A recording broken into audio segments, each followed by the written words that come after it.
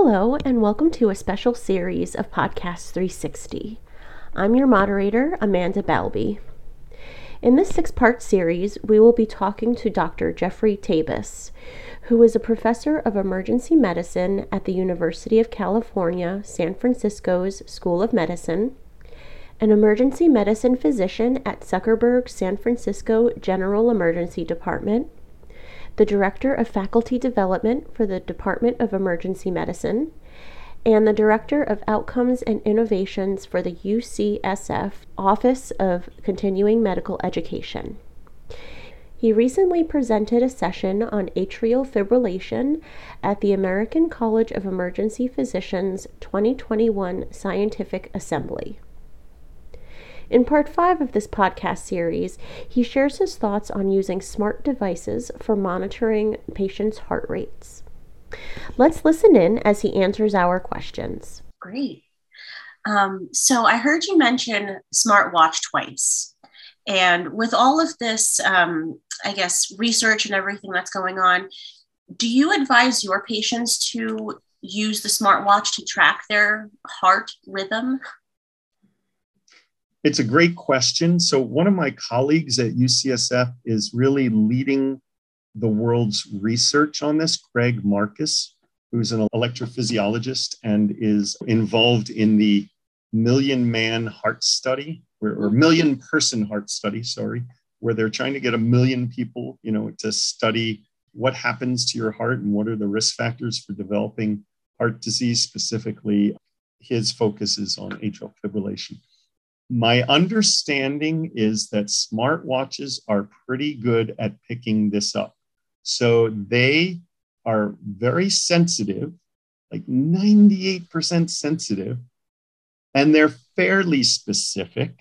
So 80 to 85% specific. So meaning that 5 out of every 6 times that they detect atrial fibrillation, it's truly atrial fibrillation.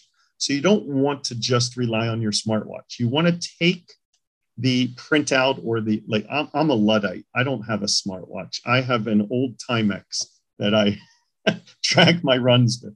But everyone, including my 12-year-old and 14-year-old, have a smartwatch. So you want to track it, but you want to bring the reading to your doctor to review. And you're supposed to, for the diagnosis to be robust, you're supposed to have 30 seconds of an irregular heart rate that's tracked on your smart device or an EKG, which captures it. And we all know an EKG is much tougher to capture. So these smart devices, smartwatches are pretty good. I mean, 98% sensitivity, 85% specificity, that's as good as I am in the ER, looking at anyone. So yes, I would say they're good. They're good. Yeah, especially since it's like always capturing data. It's not always, just at that blink of. Yes. And we know that a lot of AFib is silent. So I can't remember the percentage, but 20 or 30% you don't sense. So it captures all of those. And then when, a lot of people think they're having irregular heart rate and it turns out they're not.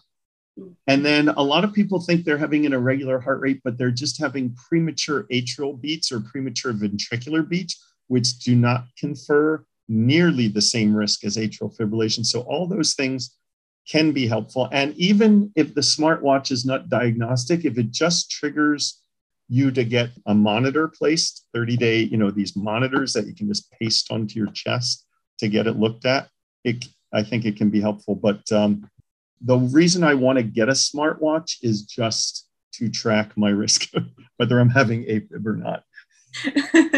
Because it's too complicated. I can't have another device that I have to charge every night.